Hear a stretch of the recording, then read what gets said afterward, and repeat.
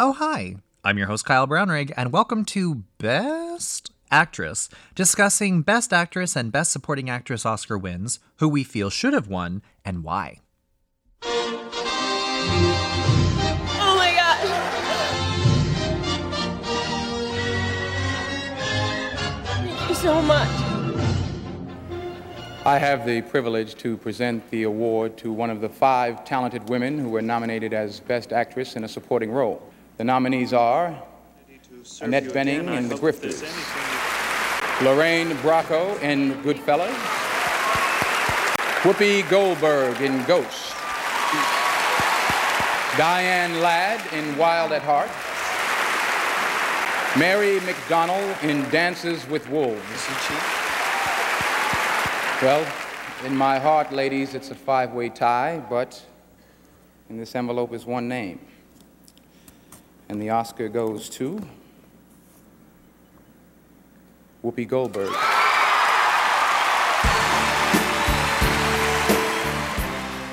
Hello and welcome to another episode of Best Actress. I'm Kyle Brownrigg, your host, and today we're going to be talking about the 1991 Ceremony Best Supporting Actress Oscar win for Whoopi Goldberg. This was her second nomination, first and only win. She was the second woman of color to ever win an Oscar. The first was Hattie McDaniel. I found out actually by doing this episode that Hattie McDaniel's Oscar in 1971 actually completely went missing, and it still has not been recovered, which that's really sad, but I digress. Today we're going to be joined by one of my favorite people in the world. I have so many credits here. Let me just get through all of them here. So she has an hour-long comedy special on CTV and the Comedy Network. She's a 12-time nominee at the Canadian Comedy Awards. She's an author of Second Best Mom, and she is a podcast host as well for the podcast So Now You Are Dying, What Are You Doing to Live? It's Kate Davis. Hi, Kate. How are you? I'm good. How are you, Kyle?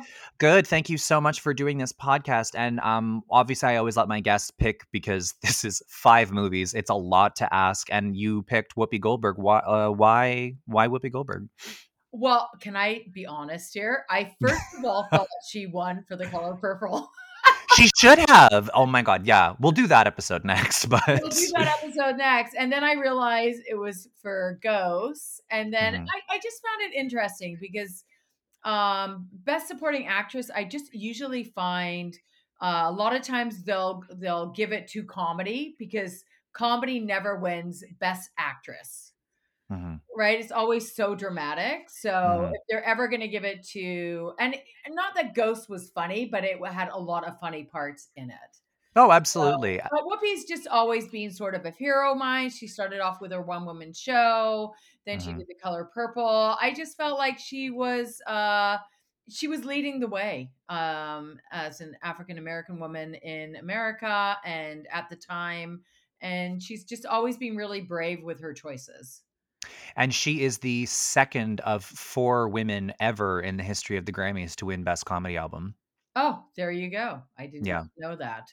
Yeah, she's EGOT. She has her Tony for her one-woman show, her Grammy for her comedy record. It's not stand-up, but it's like, the one-woman show sort of comedy performance. She has her Oscar, and then obviously she has a million Emmys for The View. There you go. EGOT, there you go. Okay, so 1991 ceremony year. So Best Actor went to Jeremy Irons for Reversal of Fortune. Best Supporting Actor went to Joe Pesci for Goodfellas. Best Actress went to Kathy Bates. I almost said Bathy Cates for Misery. Best Director went to Kevin Costner for Dances with Wolves. And Best Picture went to Dances with Wolves, the original Avatar. Before we just get into everything, I haven't seen you since your birthday, which was in August or September, I believe. August, yeah. Was in August. So how have you been? How are things? Everything's been good. I've been very busy, just still doing a lot of like hybrid shows because of the pandemic, but I've been good. I've just been, you know what I've been doing, and I can't even make this up. I've been learning to fiddle Irish music. Oh my God. Really? How isolated I've been. Like Angela's Ashes Irish music? Oh my God, like slip jigs and Wow. next party. Watch Yeah. Gotta bust out the Irish jig. That's right. That's right. And I'm not even Oh. Irish, but they're sort of fun. So I'm a weirdo. Okay. We can just move on. I know, I love it because you have a very musical family. Your son is a professional musician, isn't he? Yes, he is. Yeah. So, And there my you go. son-in-law. And they're all, but they're all very musical, but I'm not.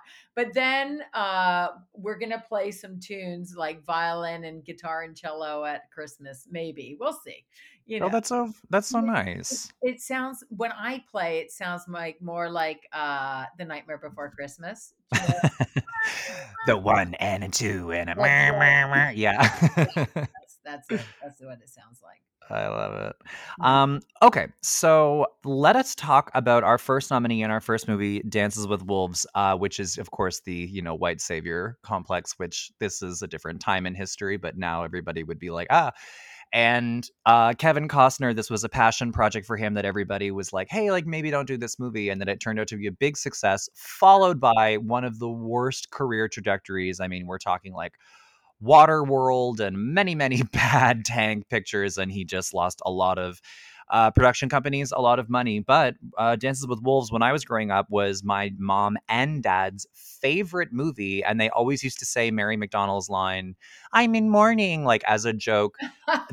Yeah, like this movie was very much like, for anybody, if you don't know what it is, it's during the Civil War, and Kevin Costner's character is he is part of the North, I believe, and he was a Yankee. And anyway, he like did something really brave, so they gave him whatever he wanted. He gets posted out to indigenous land, and then he makes friends with the local indigenous tribe, and then the Yankees find out, and then they think that he's a traitor, and then it becomes like a war for the Sioux tribe that he becomes part of to kind of get out of there. But then you find out in the end, obviously, that the Sioux tribe, I think it was 12 years later, ended up Yeah, it having was to, Lakota Indians. Yeah.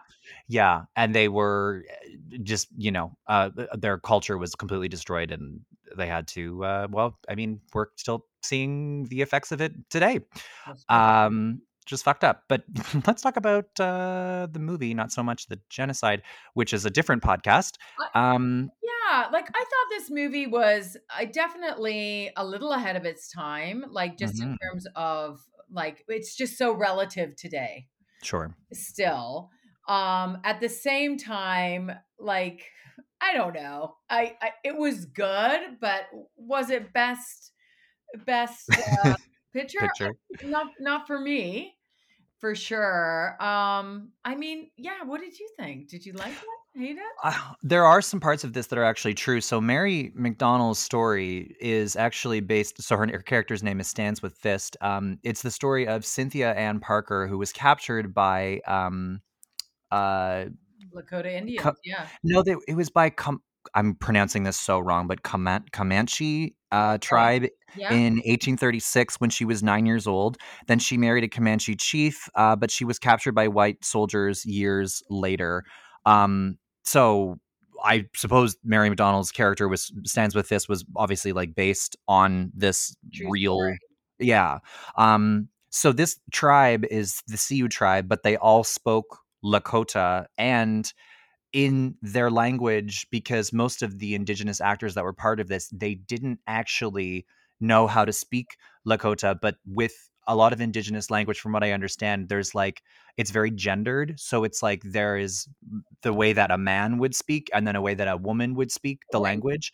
And in this movie, they were all speaking like women. And apparently people that are familiar with this language thought it was very funny how all the men were speaking like women. Well, and it was Graham Greene, Canadian actor. It was Yep. his breakout role. Yep, nominated for supporting actor in Oh, for this movie. there you go. Yeah, like I thought it was a good movie. I just thought it was a little like I don't know. I found like Mary McDowell was a little like Google Translate. You know what I mean? For a lot of it, like Duolingo. Like she was being like I don't know. Like I didn't find it that like I like Kevin Costner's story Mhm. and like his empathy for First Nations and all that, but I didn't like Mary McDowell was just like I don't know. Like, I just thought her part was, don't give a woman too big a role. But I mean, it was definitely Right. supportive, but it was a love interest, really. I mean, didn't you think though that it was really funny how like the one like local hottie who was also white had to find the only other one local hottie in like a CU tribe? You're like, oh, what a convenience.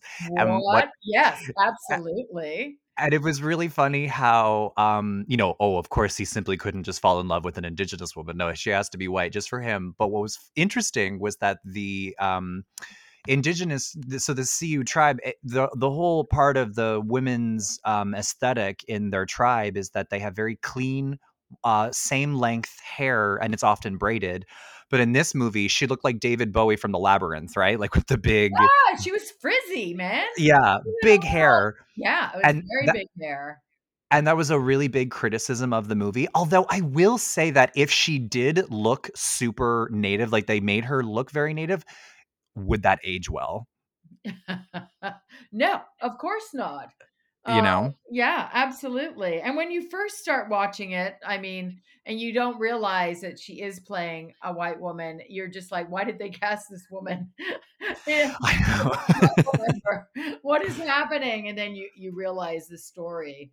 But I also love the humor in this movie. Like there's just like a couple moments where like he's riding up to flirt with her and the face of the flag blows in his face Right. and covers it. Like there were like some good, like I just thought like humorous moments within the film that had a very serious topic as Mhm. well. Yeah. But also awkward moments like when they're sharing the tent and the couple's doing it. Yeah, I know. I'm Yeah, like, oh, this is scandalous, but I know. you want to keep warm. You know what I mean? But isn't it funny how they show because there's the CU tribe, which they seem actually quite like they're just defending their land. But then there was that other tribe that was just mercilessly violent and they were scalping and they were, horrible. And it was so funny the way that this movie sort of presented the white people where Mary McDonnell's story comes from and how she was captured when she was younger. Yeah, Like the white people were the victim, and it was yeah. actually the native people that were killing the white people, and it was so tragic. And the little boy, because her name was Christine, it sounded like Forrest Gump, where he was like, "Run, Christine, run!" And it was comical. It was like, oh my god! If anything, it was the other way around. Yeah. And I didn't like just seeing her under the tree, sort of trying to kill herself first. Uh, No, so that was unclear because that's yeah. what I thought. It was that she was just holding the body of her husband who died. Oh, I didn't even know that now. Yeah, I didn't know that either. I had to read about that because I was like, is she cutting her arm? Because she had a knife and blood. Yes, that's Yeah, what I thought. And then he that's carried what I her. thought too. Yeah. Yep. That's yeah. Wow. You got to make that story. We got to go back, rewrite. Yeah, you're right. But I will say that she seemed to have a good grasp of the language, I think. Yeah. It was a little, I think that she did a good job, but it was a little funny to me how she had like a really hard time saying things like hello and I am, but then she would turn around and she would be like, I'm a frontline soldier. You're like, wow. You're like, Yeah. Yeah. your vocabulary really improved there for a second. Right away. Yeah. But Yes, go on. but no, I was just gonna say, she is this performance a little cringy? Yes, but if it is technically based on a person, Cynthia Ann Parker, if this is based on a true story, then I'll accept it. And yeah, it was a little cringy, but like I think that she did justice to the role. Like I said, when I was growing up, this was my parents' favorite movie, and I think that speaks volumes. And also just the fact that Well, only because grief is a cock blocker. Like right. I'm grieving. I'm in mourning. I'm in mourning. I mean, that's why your parents were saying that, Kyle. I gotta explain. I mean, yeah, No that's pussy that night. I'm grieving. oh god. I mean, I don't know if we need to unpack that one, but that's Well, it starts um there. No, I really enjoyed the movie. I really liked it. I thought it made me hate being white, as Right. most movies like this do. And Mhm. yeah, it's just why do we have to why are we such jerk faces? Like, I know. I it's don't know. it's heartbreaking. I mean, the actual story is heartbreaking, and I love how he writes in his journal that they are loving, all about family, all about community. They take care of themselves. Right. They're like the best socialist government ever. You know what I mean? Everyone has Right. everything you need, and we're all for one. We are inclusive. All those Mhm. things, which I loved, and I do love like the elders and all the pipe smoking and all that. I just felt like Mary McDowell's character wasn't enough for me. Oh yeah, I mean, the thing is a lot of the roles. So whenever you said that you wanted to do best supporting, I was going to be like, well, the thing is whenever you go back before, like, not even that long ago, I want to say 2005, 2000, the supporting roles for women were often like 5-10 minute performances in Yes. 3-hour films. And the thing that becomes annoying about that, and you can see this with this year specifically, but this is just kind of how roles are for women in general. The roles, especially supporting, it's always a mother, a wife, a girlfriend, a prostitute, or some individual that has to build up the man of the movie. They usually don't have their own independent thought. And when they are speaking, they're usually speaking about the man. And that's the thing about these performances and these nominations is that was kind of it. I mean, with Oh, Mary, see. Yeah, go on. I sort well, of no, disagree, but go on. but Dances with Wolves, it's like she's the Yeah, wife daughter. It's absolutely. Lorraine Bracco in Goodfellas. She's the wife. Annette Bening, she's the girlfriend hooker Yes. uh, Yeah. in Wild at Heart. It's like Diane Ladd, she's the mother. It's like the roles for women are always just mother, girlfriend, wife, Wife. Yeah. hooker. Yeah. Where the boys can be cowboys and the boys can be spacemen and Yeah. No. whatever. But it's just when you go, you don't even have to go that far back. It's like the No. rules. Yeah, the rules for women are just often not great, but the acting is amazing. It is. Yeah. Well, just think 1996 in Canada, that's when it was okay for First Nations allowed to vote. 1996. I did not know that. Are you serious? I believe I'm serious. Now I feel like I should Google it, but I did Let's just take start a rumor. I did take my citizenship test, and I think, yeah, I believe that's correct. So there you go. Oh my Anyway, god. it's all relative. But I did love the movie. It was a good movie, and I was super A little sad long. when they shot the wolf, and the horse. The horse killed me. Why am I so I sad about know. the horse?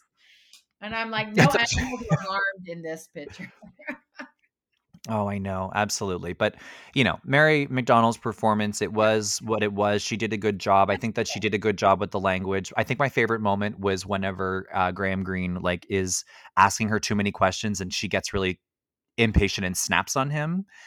That's kind of like my favorite moment from her because otherwise, you know, I remember her from this movie, not necessarily because of her performance, but I always remember her as just sort of the white woman in the tribe. you know. Yeah, Um that says it all right there. and yeah, and this was her first of 2 nominations. This was her first, and her second was Passion Fish, which is a leading role a few years later. Huh? And the original version of this movie was 5.5 hours long, which, whew, No, yeah. So I could hardly do the 2.5. I know. Oh, I know. Mine was 3. The original version I found was 4, and I'm like, no, ma'am. No, ma'am. No, ma'am. If there's anything else that you would like to add, we can move on. Yeah, no, I'm good. Yeah. Okay, so let's talk about Lorraine Bracco in Goodfellas. I had never seen Goodfellas before, but I had heard about it. It's been How parodied so good many was times. it?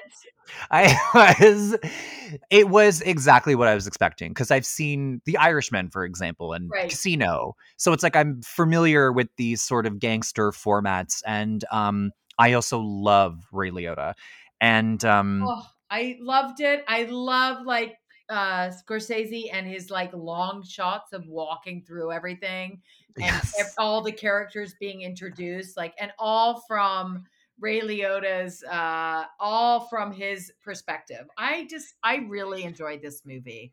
Oh, it's definitely a classic, and this was the movie that like really launched Joe Pesci's career into the stratosphere. I mean, I know they had been previously nominated for Raging Bull, but this was the movie that it was like, wow, Yeah, he was But a he didn't think that psychopath. he would win because he won the supporting actor Oscar, and he actually genuinely did not think he would. Wow. Well, I think he deserved it. I thought he was incredible.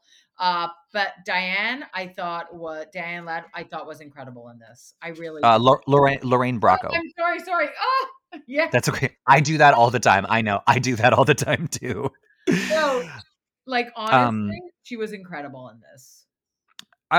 So for anybody listening, if you don't know what Goodfellas is about, I mean, it is a gangster movie. I'm not going to get into specifics, but basically it centers around Ray Liotta's perspective of his relationship growing up into the mob and how he meets Lorraine Bracco, this Jewish woman who is very much like, I don't like you at first, but then she becomes sort of infatuated with the dangerous side of Ray Liotta's life and business, and then ultimately marries him.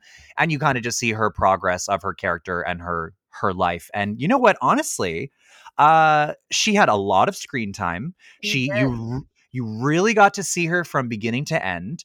There were a lot of really dramatic moments that were like, holy fuck. She starts off so innocent. Yes. Like just like a bit brashy and loud, but also like, she knew she liked him, and then it just got more attractive as she knew he had power and money and all that. Yeah. Then, once he goes off with his lover and she's stuck at home with the babies, what? Didn't see that coming. Right. But when she's sitting on him with that gun in his head, right. like, oh my, just losing it. And then he just like snaps and there was no holding back then. Just beats the crap out of her. Like, it's just like, oh my, like that. Like, I just couldn't believe it was Best Supporting Actress, honestly. If she was lead, I wouldn't be surprised. No. Yeah. Like, it was, it was just so good. And then, you're like, oh my God, does she do all mob? Because then she was in Sopranos. Yes. So that's kind of maybe a little typecast, but what I like about her performance in this movie is that, she hates him on the first date. She confronts him like in person and in front of everyone. In front of everybody. And then he's into it. And then, of course, this is the building blocks of a toxic relationship. And I'm like, oh, God, I hate this. But then she openly says whenever Ray Liotta beats the crap out of that guy with like a pistol, whenever the guy that Ray Liotta beats up, like threw her out of a car, which I was like, what? Yeah. And he beats the crap out of him. And then she openly admits that she was turned on by it. Yeah. I think that line was really necessary because otherwise it would have just been going down this path of like an abusive, toxic relationship. And I'm like, I don't need to watch this. Like, I'm so sick of seeing that trope, like the movie Twilight, where he's like, I'm a murderer. And she's like, no one's perfect. Like things like that. Right. And I'm like, I'm not here for it. And, that was not what it was. She openly admits, she's like, oh, I love the danger. And I think that line was really necessary because then it gave permission for me to like her because she's kind of an anti-hero. Yes, absolutely. Absolutely. And then her character, even around the kids, starts doing blow herself. Right. Right? A lot of blow. Like a lot of blow. And you just see this just unwinding. Yeah. And pretty incredible. The only thing that I thought was funny, however, I'm going to just assume this was a character choice, was how intense her Italian accent got throughout the movie. But I'm assuming that was on purpose. I think it was. I thought it was. It was totally believable to me. I just thought she's more in the life. She's more involved in everything. I thought, but she had a really great way of like bringing the tension and the comedy of a situation. Like whenever the cops show up to the house and she has all that Coke in the bag and in that bag that's in the cupboard, and then she panics and the way she's like, oh my God. And then she's like flushing all the Coke down the toilet. Like it's dramatic, but like it's funny at the same time. Yeah, she's just so out of it. And And then she's also like just so panicked, like you would be if you had a huge amount of blow in your house. Right. But at the same time, he's just mad she flushed it. Yeah, absolutely. Not happy she saved the family and him. I am really happy though that you did mention that part with the gun to his face. I think that was, for me, like her Oscar moment. Yes. Because it was her like, I am at my breaking point, to the point where I used to love you and now I have a gun pointed to your face. Because her whole character, they kept saying that she never asked any questions. And that festers when you don't ask any questions and you don't know what's going on. Yes. I mean, it festered earlier as well. And then the mob boss is like, you have to go home to your wife. Yes. Like, she's phoning us now. You haven't been home in weeks. Right. So yes. I think you see her unwind, but you think it's because she loves him so much. And, you know, I think of all of these nominees, I would almost say that Lorraine Bracco was kind of the character who had the biggest arc, where there was a real development of, you really see her from the beginning and then what happens to her and who she's become in the end. Because in the end, she's like a mob wife. She's not that innocent Jewish girl anymore. No, exactly. And it's pretty incredible. And this was a true story. Yes, based on a true story. Based on a true story, which is pretty incredible. So I wonder if they're still in the witness protection. I feel like they're all dead now. So this is based on Henry Hill's life experience. But apparently the only thing that was not like based on, it was just basically real. So Joe Pesci's character, Tommy, everyone that was involved in this literally said that the real Tommy de Simone, or whatever the heck his name was, it was just exactly him. Like he was that little firecracker. The kid, like, just serving him drinks. Like, what? Yeah. Oh my God, you just hate him. You just But the only difference was that in real life, the real Tommy de Simone, or whatever his name was actually very muscular. Oh, that's the only. Yeah. Tommy watched Joe Pesci and thought, "Oh my God, I can't believe this fucking guy's playing me." Didn't. Well, I don't know if he ever saw it, because I think the real Tommy died of lung. No, because wasn't he killed, or was he arrested? No, he was killed. Yeah, no, he was killed. You're right. No, it's De Niro and Paul, the big mob boss who ended up in prison. There's so, I mean, to just explain on this podcast what this movie is about, it's like there's so much going on. It's hard to explain. It's just a mob movie where things go wrong. But it really is from the eyes of Ray Liotta, from this young boy who grows up and he doesn't want to go to school and he gets a job with the mob. And, he advances through the ranks and he enjoys a life of money and luxury. And he's like literally like oblivious to the horror he's causing. Right.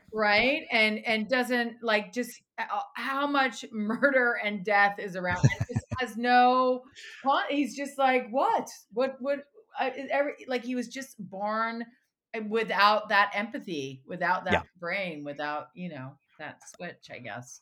I think you have to be obviously a psychopath to be in a mob. You know what I mean? Or at least on some level, because I don't think you should say that out loud, Kyle. But I mean, what I'm trying to say is you guys are amazing. Yeah. I mean, the mob used to run To Catch a Rising Star in the early 70s, which is where, Jerry Seinfeld and Bette Midler. No, I didn't know that. Mm-hmm. They run most comedy clubs. So back in the day, like Bruce, Lenny Bruce, got threatened to be killed based on the things that he used to say in these places that were owned by the mob. And wow. Yeah. But I mean, just specifically talking. Anyway. Oh, no, but just talking about specifically Lorraine Bracco's performance, it's that sort of suffer in silence. And then I think when she thinks that they're going to kill her and she starts to become really suspicious. Yeah. It's like you just see every facet of her character, every facet of the performance. I thought it was so funny whenever she shows up to the prison with the big poofy jacket full of oh my God, I love it. And then she starts throwing the stuff on the table. big Yeah, she's got like and pieces of meat. It's not even yeah. it's just like it's just food. Here's your Yeah. pasta. Here's your Pancetta, like yeah. your hachinoa. Here, take it. I know, and I thought that was really, really funny. A fun fact about this movie: they say "fuck" and its derivatives 321 times, and as of 2020, it's the number 18 movie in history of all time as saying the word "fuck" and its derivatives in movie history. Wolf of Wall Street is number 3, which is also directed by Martin Scorsese, and the number 1 movie that says the word "fuck" a lot is called yeah, no, it's SwearNet the movie. I don't know what that is. All right. That is not on any Oscar list. Do you have anything else that you would like to add to Lorraine Bracco's performance before we move on? I think Lorraine Bracco was incredible in this, and I think so too. Yeah, really, beginning to end, just like perfect performance. Loved it. And if she had gone lead, I mean, I would understand. Absolutely. Yeah. Okay, so let's talk about Annette Bening in The Grifters. This was her first nomination in a supporting role. I love Annette Bening, and I think that she is, frankly, one of the most underrated actors in movie history. Just because she's definitely a character actor who loses herself in the character, but she doesn't quite have that like Meryl Streep level of credit, but she can clearly, like, she has the chops, you know what I mean? Yeah.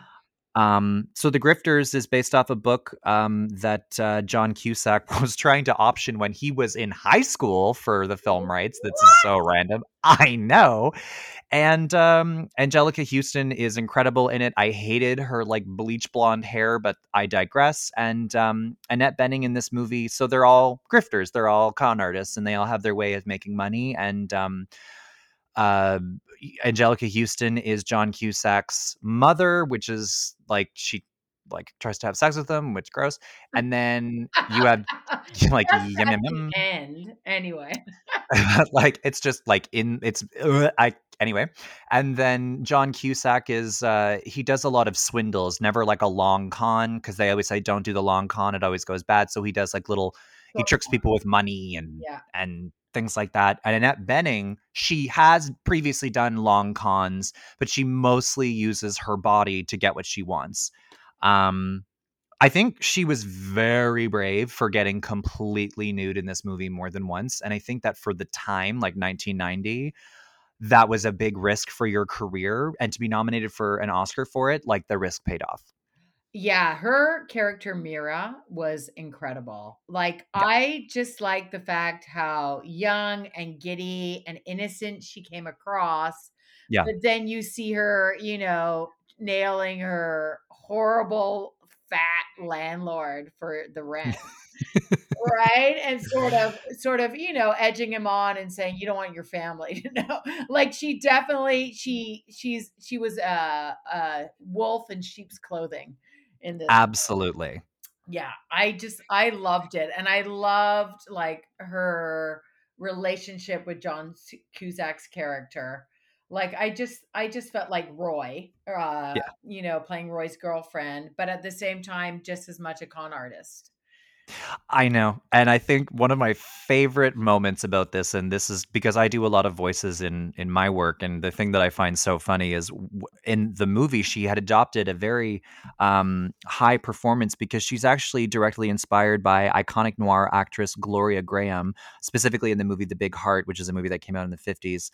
And Bening actually later played Graham in a biopic called Film Stars Don't Die in Liverpool. But I think that she had this voice that was very high for her character as this sort of sweet, innocent, sexual girl who's very confident, who uses her sexuality as a weapon. And then whenever she was doing that con with that guy who had all those fake empty offices and bring in the oil tycoon, and she would adopt this very deep, like, do you have any cheese from Vermont? Like, voice, and she would change her voice, and I was like, oh my god, that to me is just the height of comedy, when like she understands the character and how ridiculous it is, and she just pretends to be this waspy, like, do you ski kind of woman, and I just love it. And She had a lot of really serious moments, a lot of really funny moments, and she was really showing her range. And I think I could have done with 50% less John Cusack makeouts because there were a lot of them There for some. was. They made out a lot. They were in love. Yeah. And Angelica Houston is amazing in this She's movie. One of my incredible favorite in perform. this because she's such a horrible mother, but yet a loving mother. Yeah. Like when she finds him sick and takes him to the hospital and all that. But at the same Yeah. time, you realize it's weird because you almost realize how messed up she is and just her backstory and how she became a gangster and now her son and what a crappy mom she was. I know. You sort of see, but Mira really almost like, for me, sort of played almost like a mother character to John Cusack as well. Yeah. Like in some weird way, like was just that woman role in his life who was, in love with him fully. And he always needed that from his mom, but never got it. Mm-hmm. Right. And you're absolutely right. The only thing I was maybe a little confused by was, was she actually serious about that long con? Was she going to screw him over? I don't know. But then why did she feel the need to go and kill his mother? I mean, I know that they didn't like each other, but it just seemed like an extreme I impulsive just thought she decision. was going to steal the car because that had all the cash. Like, I didn't understand why Right. she didn't just take the car, why she had to go into a room and I like the twist. I did like the twist in the movie. Are we allowed to? Is it too soon? Oh, yeah, no, like 30-year spoiler. Go for it. Uh, like I love the twist of, we knew Angelica Houston, Lily had the gun under the pillow, right? But I don't know, I didn't see it coming. I'd forgotten that part when they were in the morgue and all of a sudden you realize, there's no burn mark on the hand and it's actually Mira Annette Bening who's gotten offed, right? You can't, Yeah. don't fuck with a mom. That's what I'm trying to say. Yeah. Yeah, you Absolutely. can't con a con. All cons, no cons. I love it. And Yeah. Angelica Houston actually described this role to date as the most challenging role of her career. Oh, really? I Mhm. could see that. Um, It was like when she's with Bobo and he's like just like she's terrified and just stuck in this world, yeah, and she very finds vulnerable. her out. Yeah. It It was Go on, sorry. Oh, no, I was gonna say you're not used to seeing Angelica Houston like that in her characters that she usually portrays. No, but I also thought Mira, like you realized how manipulative she was when she went to the track and she was spying on his mom, right? And Mhm. realized she was putting money in the car and all that. Like she realized, what actually was going on. And you actually saw how evil she was at that point, how she was Mhm. out just for the con and just for the money. Mhm. I think, that's the thing is she clearly was an obsessive person who was, you know, I mean, if she's adopting different voices, it's like, is the voice that she's currently using, is that her real voice? And so there's lots of layers to her character that things aren't answered. And I think that that makes her character more interesting. I think Annette Bening is really showing her range as a comedic actor in this. And I think that I fully understand why she was nominated for it. Absolutely. And I really, really enjoyed You're watching screaming her. when, like, they think the FBI is coming in and the whole, Yes, the yes. blood, and, like, just, putting the fake blood back in and all that. Like, she's definitely got it. What a fun character. What a fun character. uh, Absolutely. And that's the thing though, is that like whenever you do these sort of comedic performances, it's very, easy sometimes to go to that place where it starts to get a little cheesy, like a little caricature-y a little bit, And she didn't go there. You Like did it not was go just there. I agree. Yeah, it was this really nice balance of drama and comedy. absolutely. I mean, what a crazy ending. I know. I was not Wow. expecting that ending. Yeah, No, where no, I'm yeah. glad they did it. I mean, yeah, you don't see a lot of endings like that. Like, what was that in a Hollywood? Like, when they do their tester on the audience, you know, Right. Right. and Right. the way it happens. I mean, she didn't mean to. I Yeah. feel like, yeah, anyway, but I think Annette Bening was just like really Yeah, like just really talented in this, beginning to end, range of character, like you said, but at the same time, just really, you see that she's just out for herself and all, and she's like, when she's explaining the hustle, she's almost just hustling him, trying to get, 100%. the long hustles on. So yeah, I really loved it. I loved it. Just I will say one thing before we move on. Sissy Spacek, Gina Davis, and Cher were all considered for the role of Lily, which was Angelica Houston's character. Wow. Well, Angelica, you were incredible. I So, agree. yeah, Lily Dillon, live on. Unbelievable. Love it. Okay, let us talk about, oh my God, this one. Okay, here we go. Let us talk about Diane Ladd in Wild at Heart. Whew, okay. Ooh. So this is a film that was directed by David Lynch, who is obviously known for doing things that are very strange, but he usually does things that are very strange and interesting. This was not one of them.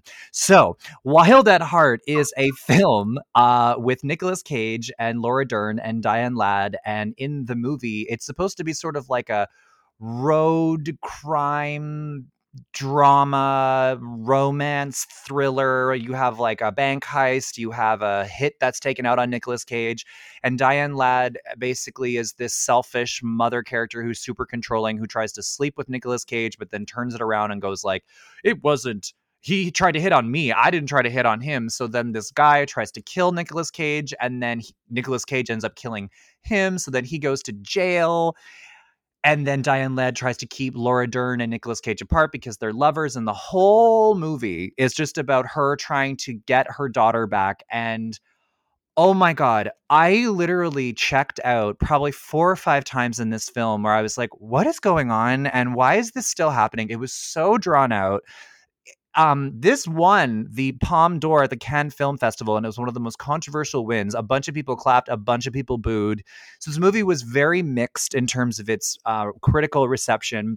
Diane Ladd is the only Oscar nominated, is the only Oscar nominee for this entire film, and it was for me very painful. However, Marilyn Manson calls this his favorite romance film of all time. Well, there you go. Okay. So some people love it, some people hate it.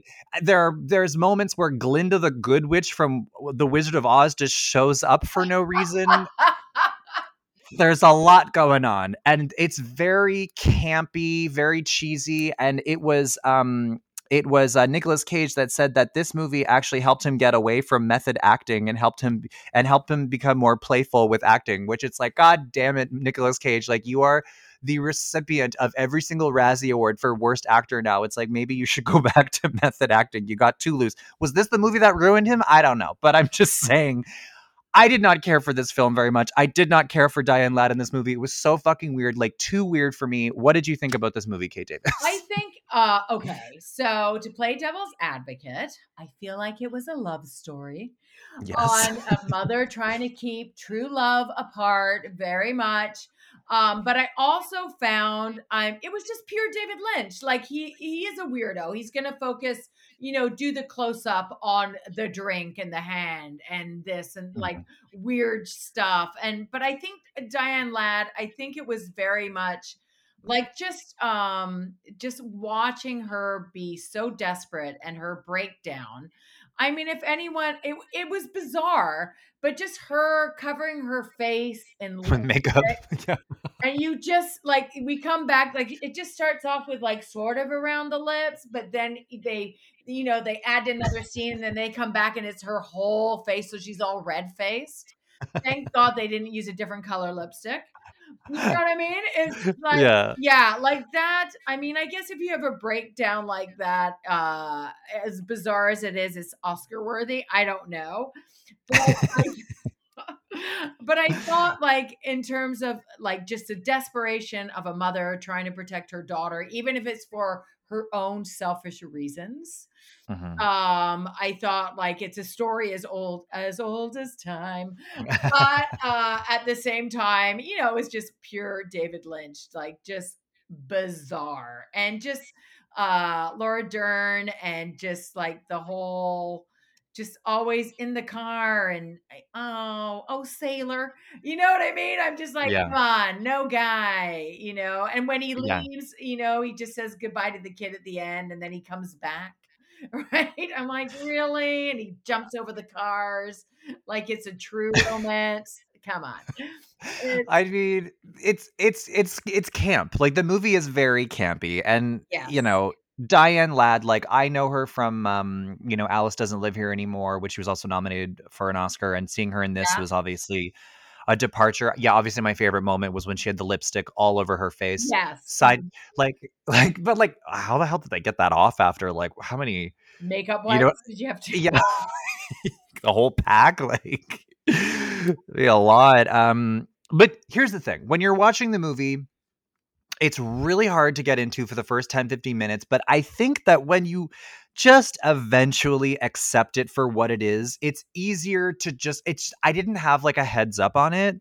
So when I was watching it, I was like, what the overacting is this? Like, I don't understand what is happening. But when I read the reviews for this film, that's what people were saying about it, is they were like, it's really weird, but the point of it is that it's supposed to be weird. Yeah, it's David Lynch. I mean, William Dafoe's character, and then playing the hitman and offing Diane Ladd's, love or whatever. And she knows it's going to happen too, which is even weirder.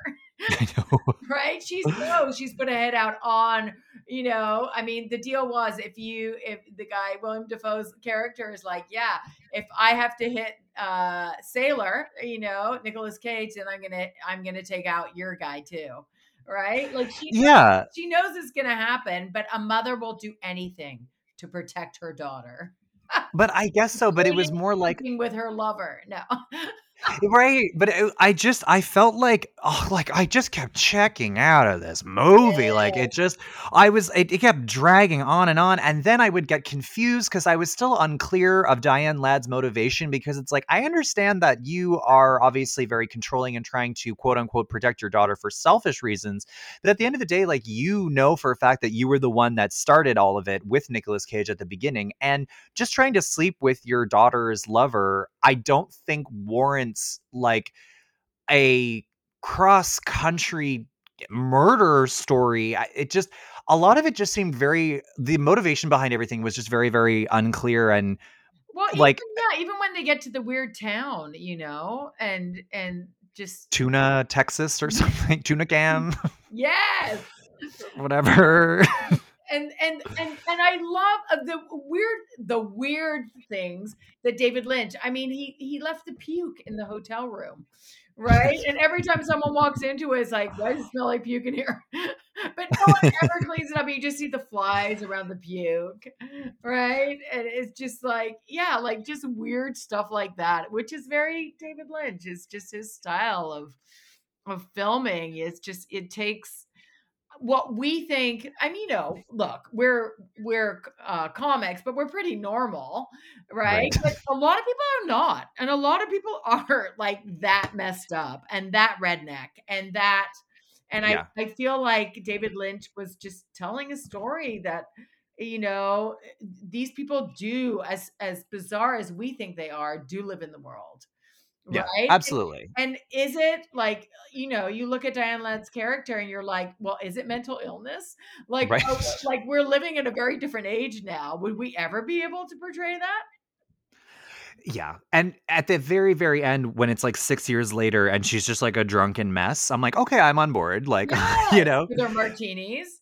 Yeah. So it's like, yeah, like maybe it's just sort of like, it doesn't resonate with us because because it's like, if Marilyn Manson is calling this his favorite romance film, it's like, maybe you just have to be a little odd to appreciate this film. And because some people really love it. And it's campy kind of quality, but I'll be honest with you, I didn't. So Yeah, I had to be like, is it over? Like, it's long. I know. Too long. I know. Yeah. It just it dragged on, and I just like I also hated that Laura Dern's character was named Lula. Yes. Because it's like nails on a chalkboard, because it's like Lola, Lula, Lula, Lola, Lula, like Lula Fortune. yeah. some of the lines, like, I have a boner with a capital O. It was like, what? What Like, is happening? what is this? Yeah. Willem Dafoe. Do you remember when they put the stocking on their face when they're robbing a bank because it like Yes. smushes your face? His face is so flat and his cheekbones are so high that the stocking did nothing to disguise his face at all. Oh my gosh. No, it did not. And I love the fact there was like, it was in the middle of nowhere and a cop just happened to be driving by. Right. Right? In the middle of nowhere. In Yeah. the middle of nowhere. Yeah. It's like, what? There was a sequel to this movie No! in 1997 called Perdita Durango, which was that snaky witchy woman that killed Diane Ladd's like Oh yeah. Yeah. yeah, and it's Isabella played by Rossellini. Rosie Perez Oh, in the that sequel. woman. Yes. Okay. Yeah, in the sequel. Yeah. And the snakeskin jacket that Nicolas Cage was wearing was tribute to Marlon Brando's role in The Fugitive Kind from 1960. Wow. That's so much detail. I'm proud of you. Do you have anything else that you would like to add to Diane Ladd's performance before we move on? Oh, Diane Ladd. You know what? I just I appreciate the subtleness of her. Like I just like to be something that crazy and that out there, but to keep it grounded in a mother's love or what she thinks is a mother's love and desperation, I found pretty endearing. Yeah, I know. And I also think that probably one of her best acting moments was when she was really drunk and trying to hit on Nicolas Cage, because I think that would be a very difficult scene to film when your actual daughter is playing the daughter in the movie. You know what I mean? Yes, exactly. Yes. Yeah. Yeah. So there's that. And Too close to home. What? yeah. So I think that, yeah, like when your work becomes a little incestuous, let's, I guess, give props to the bravery for that. I'll give her that. Yeah. Well, and also Isabella Rossellini, who's in it, and Nicolas Cage are cousins, I believe. Oh, wait. I mean, Isabella Rossellini, Rossellini is Ingrid Bergman's daughter. I know that. Oh, really? I Yeah. thought she So, was Nicolas Cage's cousin. well, Nicolas Cage is the nephew of Francis Ford Coppola. Yeah. Yeah. Yeah. I knew that, but there's a dynasty. There's a whole, There's a you whole know, Hollywood dynasty. You know yeah. what I mean? Yeah. You got the Barrymores and you got the Kardashians. Oh, say it. Sure. Okay, so let's talk about our winner. So Whoopi Goldberg in Ghost for a supporting role. And I do just want to say this little fun fact before we get into it. In 2002, her Oscar was sent for replating and it went missing. And then it was actually later found in a trash can at a Los Angeles airport. Yeah. And I don't know what the hell that is, but I would assume that somebody intercepted a package, opened it, realized what it was, and probably freaked out because they were like, oh shit. Like if I get caught with this, like it's attached to a celebrity, like I will definitely go to jail. Oh yeah. So they just ditched it in like anywhere that they could. Like you do with drugs in Amsterdam. Yes, absolutely. Or in Goodfellas. So Patrick Swayze had to really convince the producers of this movie to let Whoopi Goldberg portray Oda Mae Brown because originally they weren't a fan of having Whoopi Goldberg in this movie. And originally the character Oda Mae Brown, she was actually going to be a psychic. She was not going to be a fraud because at the beginning she's a fake, but then in the original script she actually did have like psychic abilities, and they're like, no, this is going to be a comedy, like let's actually make it like her fraudulent, because then that would make her character more interesting and funnier. Yes, but then her fraudulency, it ends up with her actually having a gift, right? And she's shocked by it, so it just makes her a little bit more interesting. Yeah. So if anybody doesn't know what Ghost is about, revoke your gay card. But if you don't know what if you don't know what the movie Ghost is about, it's Demi Moore and Patrick Swayze have a love story. He dies. He stays on this earth as a ghost, and he tries to find out who killed him as revenge. And he finds out that his best friend was the one that did it. And the only person that can hear him, Patrick Swayze, as a ghost is Whoopi Goldberg. And then she helps him solve the crime and get justice for Demi, and wackiness ensues. And Whoopi Goldberg in the movie is this. I have seen this movie a million times. It is one of my favorite movies to watch. It is one of my favorite performances. I always cry at the end. I love that song by the Unchained Melody. Unchained Melody. It's like one of my karaoke songs. Like, this is an iconic movie. This is an iconic movie for me. This is an iconic movie for Whoopi Goldberg. And like you said at the beginning of this podcast, it's a comedic performance, which normally the Academy doesn't really reward. And it's just so nice seeing something like this being rewarded, because I love this movie so much. I mean, you have the iconic line like, Molly, you in danger, girl. Like, come on. Like, it's just incredible. What did you think about this movie? What did you think about this performance? Well, I saw this movie back in the day when you were Mhm. 2. But I you know what?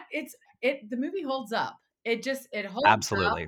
I do love they just move into this, like, it starts with them like knocking out the walls of this beautiful studio, and they're so in love, and he's a banker, but she's like, that iconic scene of them making love after she's spinning some clay on the wheel and it gets all dirty and all, their little jukebox on chainmail is hot, right? Right. It's like Yes. super hot, but then it becomes like, once the murder happens, once Sam is murdered, right, which is just really a robbery gone wrong, Right. right? And he jumps out of his body, and this is before like CGI, like this is before, a lot of Like visual effects. yeah, a lot of visual effects. So I thought they did really well holding up to like pretending you're not there, which I do with my Aunt Carol when she comes over. I look right through her. I look right through her. I do. I love how serious it is at the beginning, and then Whoopi's character just, does what we would all do if we saw a ghost: scream and hide. Yeah. Right? Like, she is not into it. Like, she's like, this is insane. I'm just pretending. And all of a sudden it's real. And I thought her transition, and her of that being a phony, becoming something real, and still not owning it, but always her character always being herself in this. Like Mhm. when she goes to the bank to sign the papers near the end, and she has to pretend to be, this posh lady, and he's trying to talk to her and she's trying to sign, and he's giving her all the details. I just thought she played it like those two characters really well, having to give away $4 million at the end to charity when, Yeah. it's like every like inch of her wanted, the crook in her wanted, the con artist wanted to keep it. I Mhm. thought I loved Whoopi in this. I mean, it's not Right. dramatic. It's not, Yeah. comedy is hard. People don't Yeah. realize that. So Yeah. yeah, I really loved her in this, and all those, she's just like trying to be believed, when she can't even really believe herself, and it's happening. And I know what you're saying by that. I knew before you even said what you were gonna say, because you're right. It's not that sort of typical, like, it's so, for example, it's like when you look at like Annette Bening, it's like she has a sort of very fancy way of doing comedic acting and going in and out of voices and changing things. But then you have Whoopi doing it in a way that only Whoopi can do it, Yes. because she is a comedian. So it's like she knows how to do it in a very specific way. And Whoopi was actually the first actress to ever win the Golden Globe, the BAFTA, and the Oscar for supporting role for one specific role. She was the first one to do that. They say that because you had said previously that this movie really holds up, you're right. And the director said that the only thing that ages this movie are the computer monitors and Arsenio Hall. Yes, The and no scene, one's ever on a phone. Like yes, everyone, there are no phones. Like everyone's like, dialing the phone and yeah, right. hilarious. Yeah. Oh, absolutely. So Nicole Kidman auditioned for the role of Molly, but she didn't get it because they just felt that she was kind of a no-name at the time.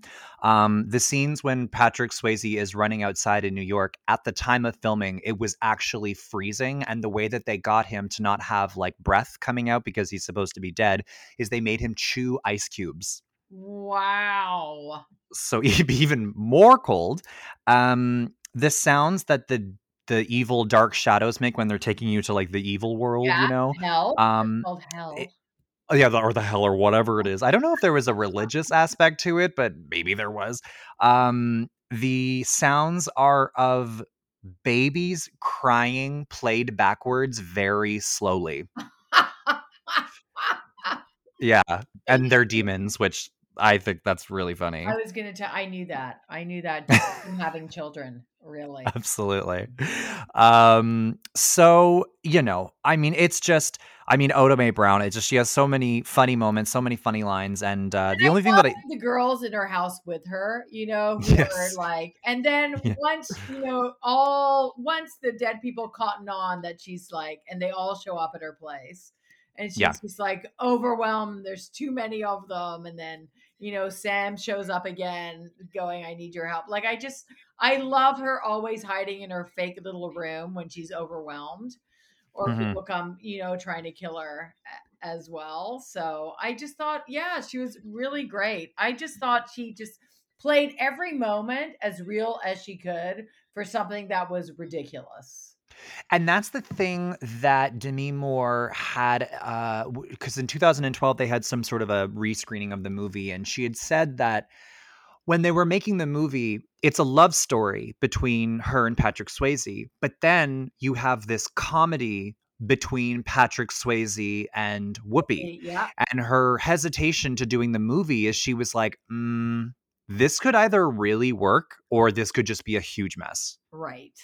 And it really worked because if you really think about it, Demi and Patrick Swayze are kind of doing that sort of dramatic acting where Whoopi is actually, really just being the comedian, but it fits in perfectly. Yeah, it absolutely does. And Demi, you know what? She's good at crying with no like ugly face. You know what I mean? Yes. Like she can just like keep her face all pretty and a tear drop down. How do you do that? I know, she's gorgeous. Yeah. Did you know when she showed up for this movie, that haircut was not planned, like the short hair? No. And the director was like, "What are you doing?" And he was he really did not like it. And then later he realized how wrong he was. And how cute she looked.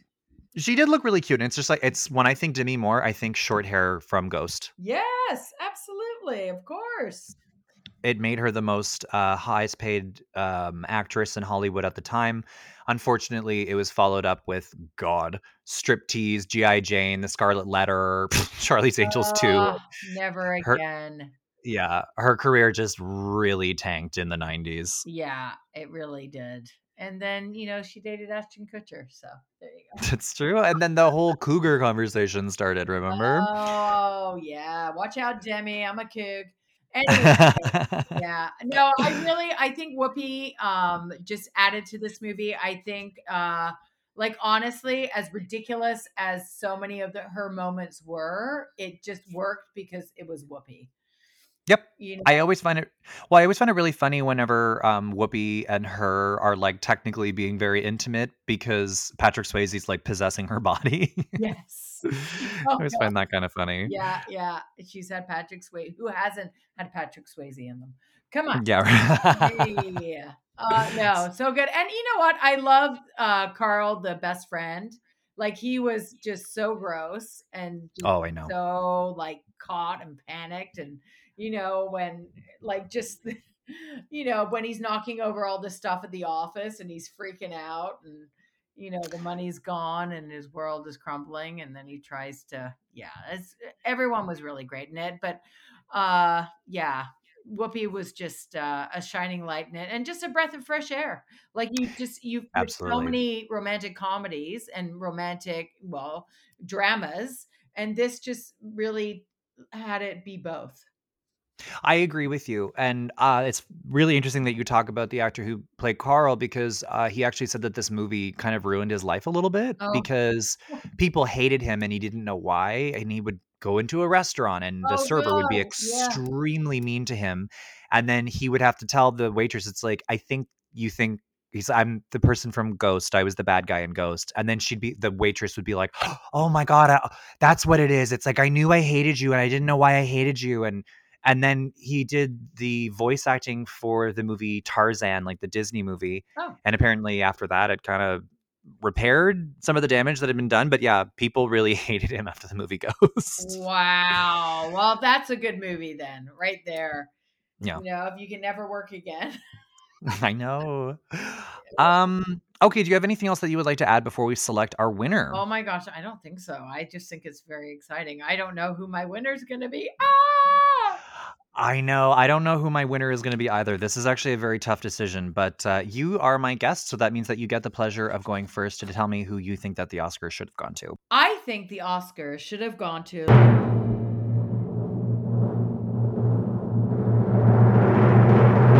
Lorraine Bracco. Okay, awesome. Why? I just, you know what? It was just, as we said, it was just, you saw her character from when she was young to when she was older. You saw such a massive arc, where she played this young, naive kid to this woman who got married, to this mother who had babies, to a scorned woman who was losing her husband and she'd do anything to keep him. And I just feel like her character went through so much. I mean, really, it is between Whoopi and Lorraine for me, but Mhm. I just feel like that movie was just, that part was just so much, and I just love Lorraine Bracco in it. I love it. Okay, I'm going to go ahead and say who I think. So I think that the Oscars should have gone to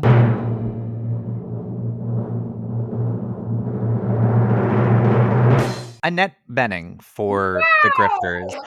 Yeah, I mean, I think a lot of okay, first of all, I'm very happy that Whoopi has her Oscar. She deserves at least one, and the fact that she won for it, I'm not mad at it. I love this movie. I love her performance. I quote Molly, you're in Danger Girl all the time. Like, I totally see why she won. It's just that of this year, for me personally, it was Annette Bening, because when she was doing that like little deep voice whenever she was like trying to sell, Hustle. to the oil tycoon, and like you're saying, whenever like she pretends like she's dying and there's Yeah. blood everywhere and she's freaking out, it's just, you really see her character acting and her comedy chops, and you just go, oh, this woman has an amazing career ahead of her. And I've just seen the range of Annette Bening's acting skills, and I'm such a fan of hers. And if you've ever seen the movie Being Julia, like, if she's so funny in that. I think it's on CBC Gem, like you can watch it for free. I love Whoopi. I'm happy that she has an Oscar, but just for me personally and my personal taste, it would be Annette Bening and The Grifters. Wow, we're just we gotta redo the Oscars now. No, I know. Annette Bening she was incredible. I think Lorraine, it was just a different part. It was a different part. And I agree with you. I would not take it away from Whoopi for anything. Yeah, absolutely. But at the same time, yeah, it was a good year. It was a hard, like, there was a lot of good women in this category this year. 1990. Absolutely. Yeah, 1990. Absolutely. Yeah, incredible. All right. Well, that concludes another episode of Best Actress. Please be sure to tell your friends, tell your gays, leave us a review on iTunes, and let us know what you think. Also, if you have any Jacqueline Follet stories, please let me know. I've already heard a couple of them. They're always very funny. Kate Davis, that's from another episode. Never mind. If you're like, what is a Jacqueline Follet? Well, I'll tell you later. And Kate Davis, where can people find you on social media? You can find me at Kate Davis Comic on Twitter and Instagram and Facebook, but you can go to katedavis.ca to find out where I'm going to be.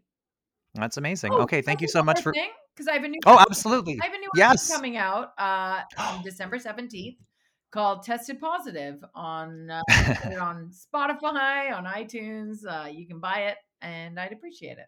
That's amazing. December 17th, Tested Positive by Kate Davis. Congratulations. And that's definitely something that you guys should all look out for him. I love it. What a fun podcast. Yay. Okay, thank you so much for being a guest, and we'll see you next time. Thanks.